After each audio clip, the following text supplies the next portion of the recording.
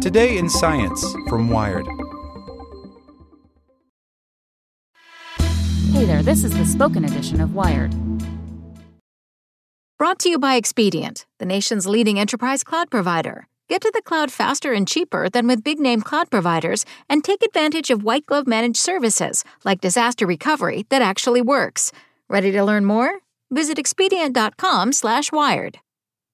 Who's to blame for plastic microfiber pollution? Tiny bits of plastic are corrupting every corner of the planet. The major culprits? Cheap synthetic clothing and washing machines. By Matt Simon. Earlier this month, researchers reported a startling discovery. In 11 national parks and protected areas in the western U.S., 1,000 metric tons of microfibers and microplastic particles fall from the sky each year, equivalent to over 120 million plastic water bottles, and that's in just 6% of the country's land area. Last month, another group described how the ocean is burping up microplastics, which then blow on shore via sea breezes. And last year, still more scientists reported that 7 trillion microplastic particles flow into the San Francisco Bay annually. Scientists have known about microplastic pollution, technically bits less than 5 millimeters long, for decades, but the almost unbelievable pervasiveness of this stuff in the environment has really become clear in just the last few years. Its ubiquity has coincided with the rise of fast fashion, cheap synthetic clothes that during each wash shed perhaps 100,000 microfibers, which then flow out to rivers and oceans through wastewater. Consider that 70 years ago, the textile and clothing industries used 2 million tons of synthetic materials. That figure had skyrocketed to almost 50 million tons by 2010. Everywhere scientists look, these microfibers turn up. They're blowing into the Arctic and to the tops of formerly pristine mountaintops. In that study of U.S. protected areas, 70% of the synthetic particles researchers trapped in their samples were microfibers. There's simply no putting the plastic back in the bottle. Once it's out in the environment, it just breaks into smaller and smaller bits, infiltrating ever more nooks and crannies. But a growing number of environmentalists and scientists want to hold those responsible for microfiber pollution, largely the fashion industry and makers of washing machines, to account, and to stem the flow of tiny plastics into Earth's systems. Nearly 13,000 tons of microfibers may be entering the marine environment just from Europe's countries alone, says Nicholas Malos, Senior Director of the Ocean Conservancy's Trash-Free Seas program. Scaled globally, other estimates say maybe 250,000 tons of plastics via microfibers are entering our waterways and oceans. So those are not insignificant numbers, even though we're talking about a very, very small vector of pollution. Let's start with how these plastics make the jump from your home to the outdoor environment. When you wash your synthetic clothing, tens of thousands of microfibers go out with the wastewater in each load. That water flows to a wastewater treatment facility, which might remove anywhere between 83 and 99.9% of the fibers, depending on how advanced the facility is, before pumping the rest out to sea. Even given this filtration, a city the size of Toronto could still be emitting hundreds of billions of microfibers each year, according to one study from 2018 by researchers at the University of Toronto. So, if we just retrofit our wastewater treatment plants to filter out more microfibers, could we be done with it? Unfortunately, it's not that simple. Even the most advanced plants out there still have fibers in their effluent, says Malos, who co-authored the Toronto paper. So this would be a very expensive fix to make. And in the era of COVID-19, with government revenues cratering, it will be hard for environmentalists to make the case for spending what little money is left on microfiber mitigation. Also a problem, the byproduct of wastewater treatment is sludge, a solid organic material that also contains the filtered-out microfibers. This sludge is used to fertilize fields. Once it eventually dries out, the microfibers could take flight on the wind. We're simply kind of reallocating where those fibers may go and perhaps re-enter the environment, says Malos. The most effective way to get them out of the environment is to prevent them upstream, stopping them from entering our waterways systems in the first place. That means washing machines. Malos and his colleagues found that a device called a lint LUVR filter, hooked up to a machine, can capture an average of 87% of microfibers in a wash. Scaling that up, they calculated that if every household in Toronto had one of these, it would prevent 20 to 31 trillion fibers from entering the city's wastewater each year. Such filters are actually common for washing machines in Japan, but not in the United States and Canada.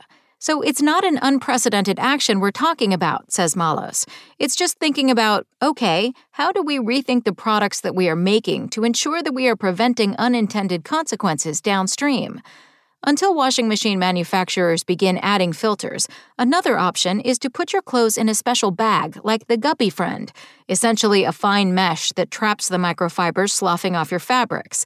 Or you can buy one of those Lint LUVR filters yourself and strap it to your washing machine. But to get real movement going to form a cohesive first line of defense against microfiber pollution, Malos and other environmentalists believe that manufacturers need to start including microfiber filters in every new machine they sell. It's not clear whether U.S. manufacturers are considering such a move. A request for comment sent to GE, which makes a range of washing machines, was not returned. A representative for Maytag referred Wired to the Association of Home Appliance Manufacturers, which also did not return a request for comment. In the meantime, what about cleaning products? Might detergents and fabric softeners actually make synthetic clothes shed more microfibers? So far, the findings have been mixed. One study from 2017, conducted by researchers in Sweden, found that detergent increased the number of fibers shed by 3 kinds of fleece fabrics. They hypothesized this could be for 2 reasons. 1, detergents work by decreasing surface tension, allowing dirty particles and microfibers trapped in woven loops to escape. And 2, detergents work as dispersing agents, keeping dirt dissolved in water from falling back into the textile. Detergents may also help suspend microfibers, which then flow freely out with the wastewater. A study a year later from researchers in Italy and Spain found that compared to washing woven polyester in water alone, the number of microfibers released per gram of fabric increased nearly 8-fold with liquid detergent and nearly 22-fold with powder detergent, perhaps because the grittiness of the latter encouraged friction between fibers. The study also found that fabric softener reduced microfiber emission by 35% for the opposite reason, reducing friction between fibers. But a 2016 study from researchers in Slovenia found that both detergents and fabric softeners had little effect. These discrepancies are due in part to a lack of standardization when it comes to such experiments. Different teams use different kinds of synthetic fabrics of different ages, try out different detergents and softeners, and use different models of washing machines with different wash cycles. Researchers also use different methods for counting the particles in the lab. Some do it by sight under a microscope, others might deploy machine vision techniques to automatically count the plastic. That's because the study of microplastics and microfibers is a young field that's still maturing in its methodologies. But these variables affect study results. For example, you'll get a higher count of particles if you use a finer filter versus a coarser one, which will let the tiniest bits through. That said, writing earlier this month in the open access journal PLOS ONE, researchers from Northumbria University and Procter & Gamble, yes, a manufacturer of detergents and fabric softeners, took their own stab at the effect of such products on microfibers shed in the wash, experimenting with both high-efficiency machines and traditional top-loading machines. Washing actual loads of laundry gathered from UK households and brought into the lab, they found that detergents and fabric softeners had no effect on microfiber shedding. Instead, they pointed the finger of blame at the washing machines themselves, specifically how water moves through clothes. You might assume that synthetic clothes will shed more microfibers if they're packed tightly in a big wash, rubbing against one another. But these researchers found that high-efficiency machines, which use less water, also created less fiber loss. The big surprise is really that it's not all about agitation, says Procter & Gamble researcher Neil Lant, lead author on the paper. The big reason for fibers being lost in washing is actually the force of water flowing through the textiles and the yarns, and that's what actually causes unplucking of fibers. The age of the clothes matters as well. Lant and his colleagues found that new garments are the highest shedders, maybe thanks to loose fibers left after the manufacturing process. When you get to about washing them 6 to 8 times, then you get to a minimum level of release, and it stays at that minimum level pretty much forever, says Lant. And we did testing up to 64 cycles. When asked if some people might be critical of a study funded by a detergent company that concludes that its products aren't exacerbating microfiber shedding, Lant notes that the research was peer-reviewed before being published in PLOS One. That data goes through a very, very large amount of scrutiny before it finds its way to publication, he says. In the paper's funding disclosure, the authors note that Procter & Gamble did not have any say in the study's design, data collection and analysis, or preparation of the manuscript. They might think that we're just here to sell more detergent and fabric softener, Lant says. But, he continues, this has been done with a lot of academic research, professors with many years of expertise, and the work has gone under an enormous amount of scrutiny. But University of Strathclyde microplastic researcher Steve Allen takes issue with the study. It's not repeatable, he says.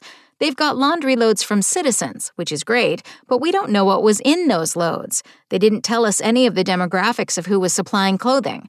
We've got some photos of loads of washing, but we don't know what was in it. I'm not saying that their science is particularly wrong, Allen continues. I don't like how they did it, and I certainly wouldn't cite it. Whether or not detergents affect microfiber release, we can't lose sight of holding the polluters to account. Consider what the producers of single-use plastics did over the past few decades. They harped on the importance of recycling, arguing that we as consumers aren't careful enough about properly disposing of the stuff. But a more effective solution would be cutting demand and production of single-use plastics. Same for fast fashion. It's got to be a prevention strategy. Fast fashion just has to go, says Marcus Erickson, Chief Science Officer and co-founder of the Five Gyres Institute, a nonprofit that fights plastic pollution. The idea of when Pharrell wears one piece of clothing or a fancy hat, there's suddenly thousands of hats in the market, and then in a few months they're all in landfills. The challenge of convincing people that they should stop making and buying fast fashion is that there isn't much data yet on how microplastics and microfibers might adversely affect human health. That may give polluters wiggle room to put off mitigation and make the public less likely to demand action. Scientists know we're eating and drinking heaps of the stuff and breathing it deep in our lungs. Is there harm? Asks Erickson. We're still trying to figure that out. But I think if you use the precautionary principle, we can stop that flood of microfiber into the world because it's now global. Why wait until there's harm at that point? In at least some corners of the fashion industry, companies are indeed taking notice of the problem. The industry has been working to create a standard method of testing for microfiber shedding, says Elissa Foster, Senior Manager of Product Responsibility at outdoor apparel maker Patagonia, which has been lab testing its own wares for sheddability. We started to get a sense for if our products were shedding and how much they were shedding. It's not just the synthetic fabrics that are the issue, she says, but also their construction in a garment. So was it woven or was it knit, Foster asks. And then also the construction of the yarn, like what kind of twist it has, and how much of a twist.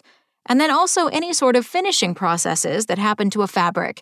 Is it washed in some sort of finishing process? Is there any sort of mechanical finishing that's done to it? So all of these things are factors that we are looking at. Foster says that Patagonia doesn't yet have products on the market that have been retrofitted with lab tests of sheddability in mind. But it's a sign that legacy brands that produce quality clothing, at least, are starting to take microfiber shedding seriously. Still, if fast fashion companies suddenly decide to slow down and adopt higher quality materials that don't spew so many microfibers into the environment, we'll eat Pharrell's hat.